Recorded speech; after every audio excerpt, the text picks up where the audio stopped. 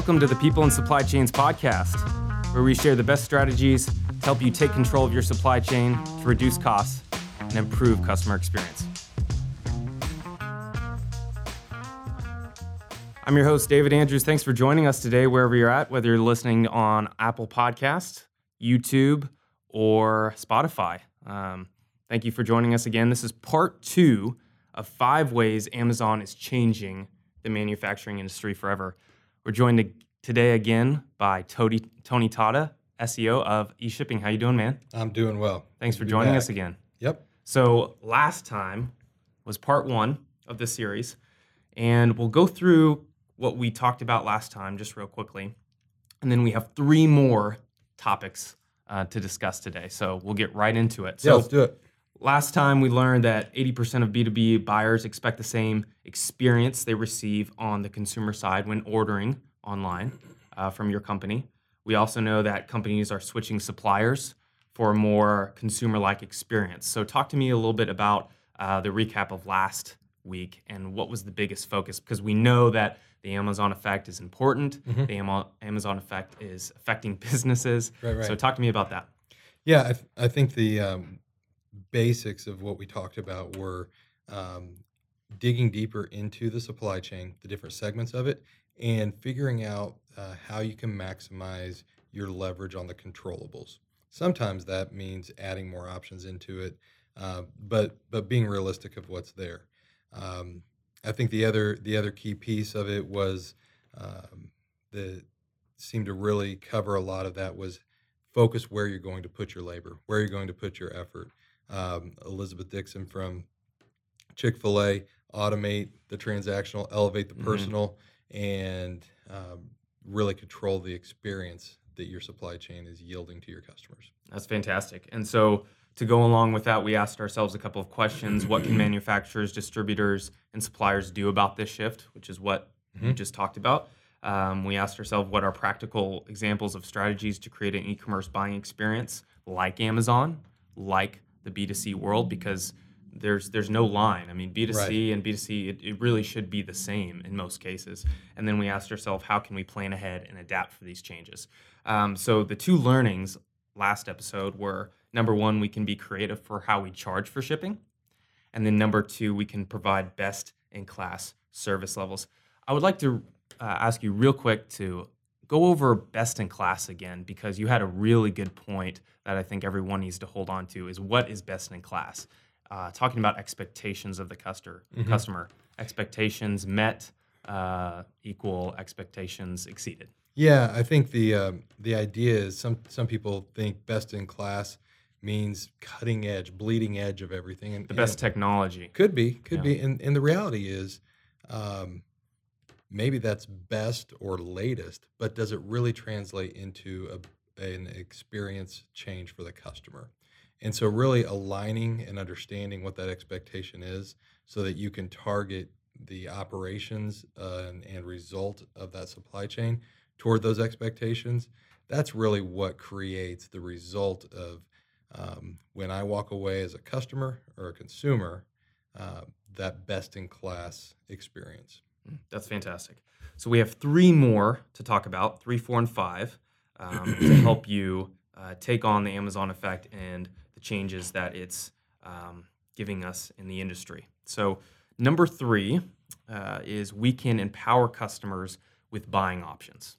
We can empower customers with buying options. So our audience is customers. Right. They can empower them with buying options. There's a couple ways to do this. We can give them options to consolidate their orders.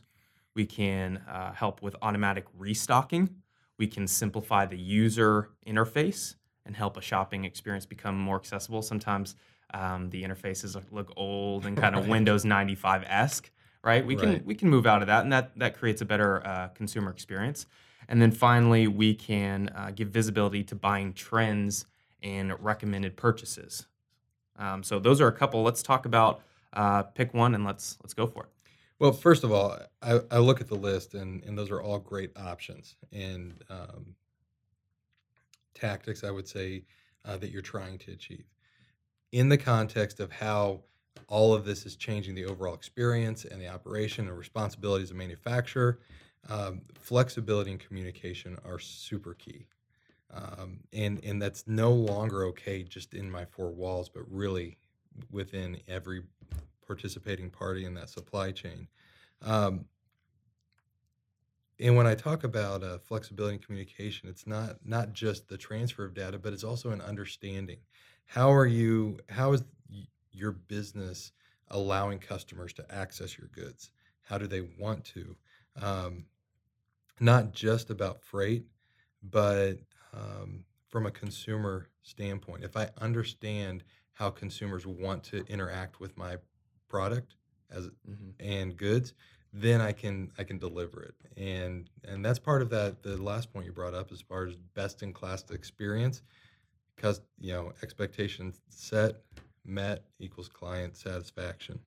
Um, one of the thoughts that I had here has to do with how we best provide options for our customers. So, depending on the business, it could be subscription discounts, right? Versus frequency and how I set my pricing and delivery model to that. It could have to do with online access versus bricks and mortar. Do I want to pick it up or do I want it shipped to me? There's a variety of areas when you say how do people want to consume my product or receive it, and then I can communicate and create flexibility of interaction appropriate to whatever product or good we're talking about at the moment. That's fantastic. And so then when you Yeah. look at it with those lenses, I think the automatic restocking, the forecasting and visibility, it allows you different options to then back into the operation of your business most efficiently, but starts with the end in mind.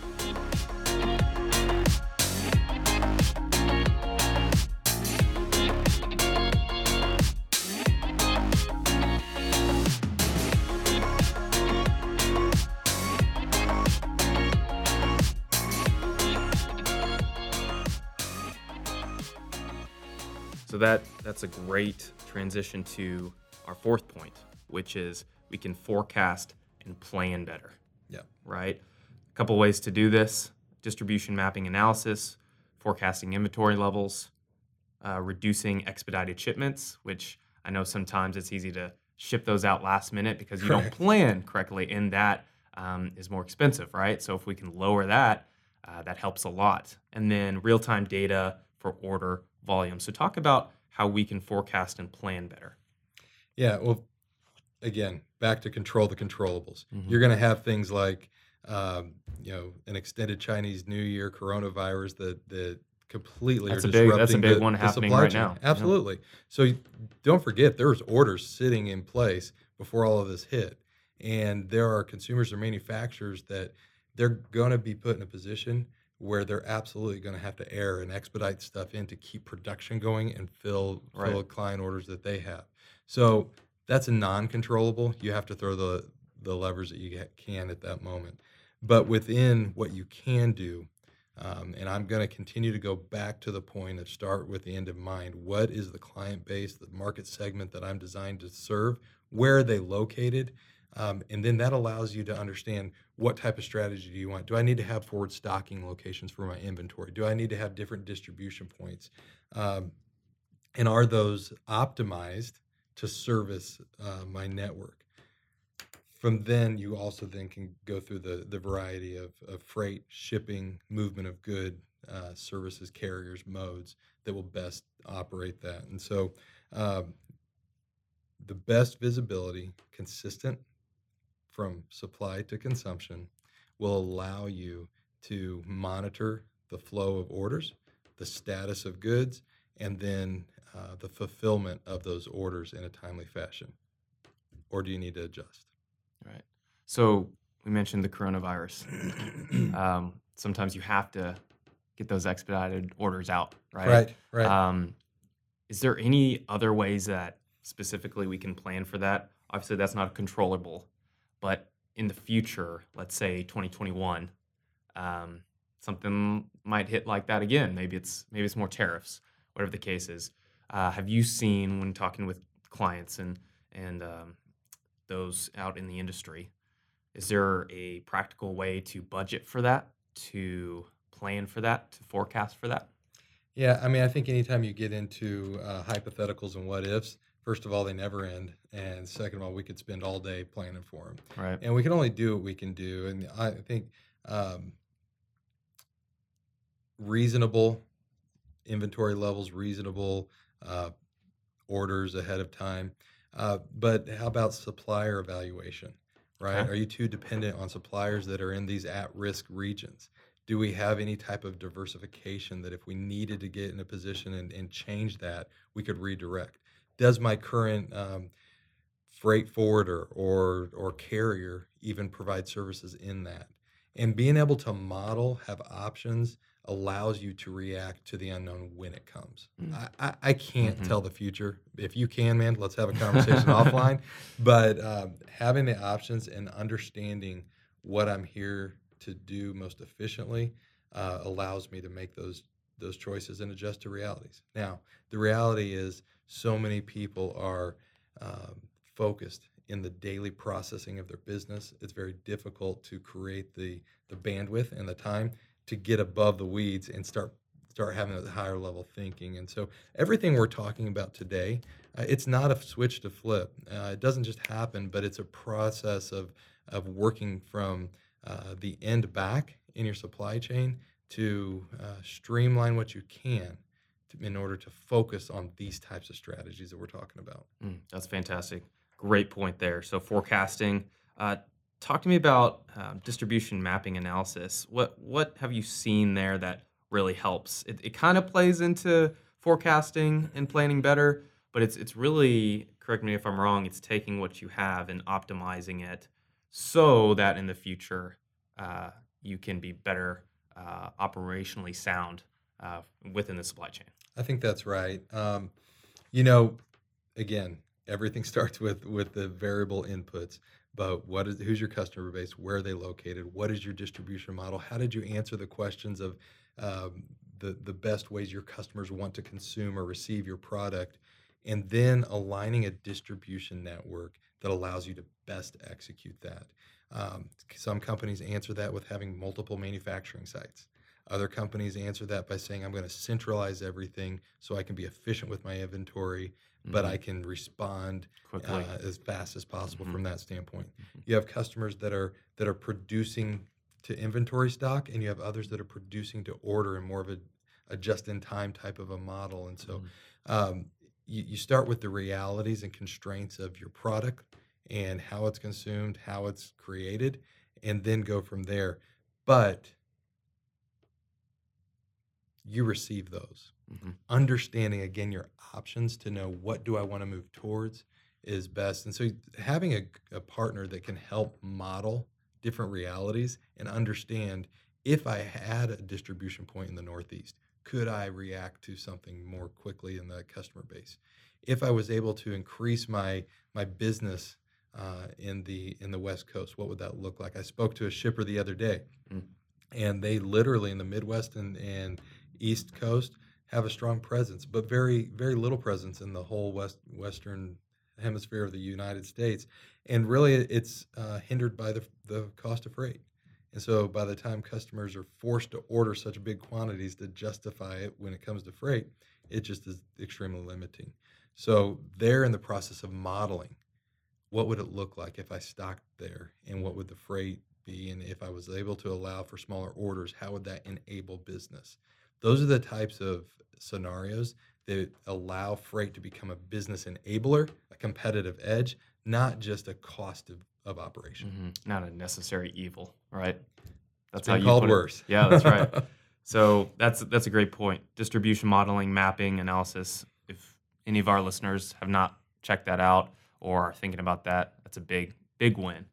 So that's number 4, which is we can forecast and plan better. Our last one is we can access visibility into order status for customers. And last episode, part 1, you really hung on to the visibility part, Yeah. right? And that's a big problem. Manufacturers, distributors, and suppliers really have trouble most of the time, especially with inbound too. Outbound, it might be a little bit easier in some cases, but having visibility and giving that visibility to customers. So a couple things.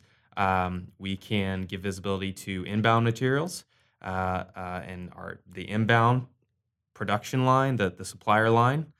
We can be notified or notify our customers when an order has been shipped out. Right. Right. We can offer a level of transparency. So talk to me about the big one because we love visibility here. Right. So talk to me about this last point. Yeah. So visibility, and the point specifically is through the manufacturer's production schedule on products, stretching out visibility from the point of supply to the point of consumption is a phrase that I've used frequently. From the purchase order to the final Absolutely. delivery. Absolutely. So just think logically about what happens. A purchase order's cut, it goes to a supplier. They have to then act, unless they're sitting on inventory, which very rarely they are, and they organize that. But can I have actual visibility as to what stage it is? Is it going to be fulfilled in full or in part? How do I interact most efficiently so when they think they're going to come in short, I can approve or disapprove and keep that process going? If it's a foreign supplier, that visibility allows me to best schedule my onboarding to import and have containers ready. Do I have SKU level visibility as that container's floating? And how do I compare that with my received inventory levels so that as sales orders are coming in for outbound and I run into an out of stock, I want to know exactly where it is and how I can intercept it and make the best decision. And that global visibility of the distribution chain, we refer to it as the global data view, if you will, becomes actionable when I can interact at each segment of that distribution chain in order to make an actionable choice. And that actionable choice is 100% of the time focused on most efficiently operating my business and servicing the customer. And that global visibility allows me way more foresight and time horizon to act than simply products on my dock getting out to my customers. Does that make sense? Absolutely. Yeah, that's great. That helps us. What we're all about here at People in Supply Chains: reduce costs and improve customer experience. Yep. That's the improve customer experience. That's exactly part, right. Right. And so big stuff here. So to sum it all up, we can be creative for how we charge for shipping. We can provide best-in-class services. We can empower customers with buying options. We can forecast and plan better. We can access visibility into order status visibility for customers. Right. Those are the 5. Obviously, a lot more in depth, but A lot that goes into that. I think we did If a I got great that job 5, it's good. explaining, and you did a great job explaining. So at the end here, we can move forward. Manufacturers must think about the experience, the buying experience online or brick and mortar. Yep. For their own company. Put yourself in your customer's shoes. We must align our own supply chain to match the customer expectations. And then, obviously, this evolution of B2C shopping will continue to influence the expectations in the B2B world. Right. So those are the major findings. What else do you have, sir? I think that's a pretty good summary, David. I would say it appears that the supply chain's continuing to flatten and will continue to do so as consumers gain access and direct access to the source of goods. And the online platform is literally enabling this. Mm-hmm. For instance, you don't know when you're looking on your phone and you buy a shirt, did you just buy it from a DC 15 miles down the road? Right. Or 15,000 miles across the globe? And the most competitive players right now in the realm of manufacturing should be thinking not only about the operation of their business, but how best to align their distribution chain to offer value to all parties all the way to the point of consumption. That will allow them to have a unique value proposition, staying power, and sustainability in creating the best customer experience. Love it, man. Thank you so much for joining us again, Tony.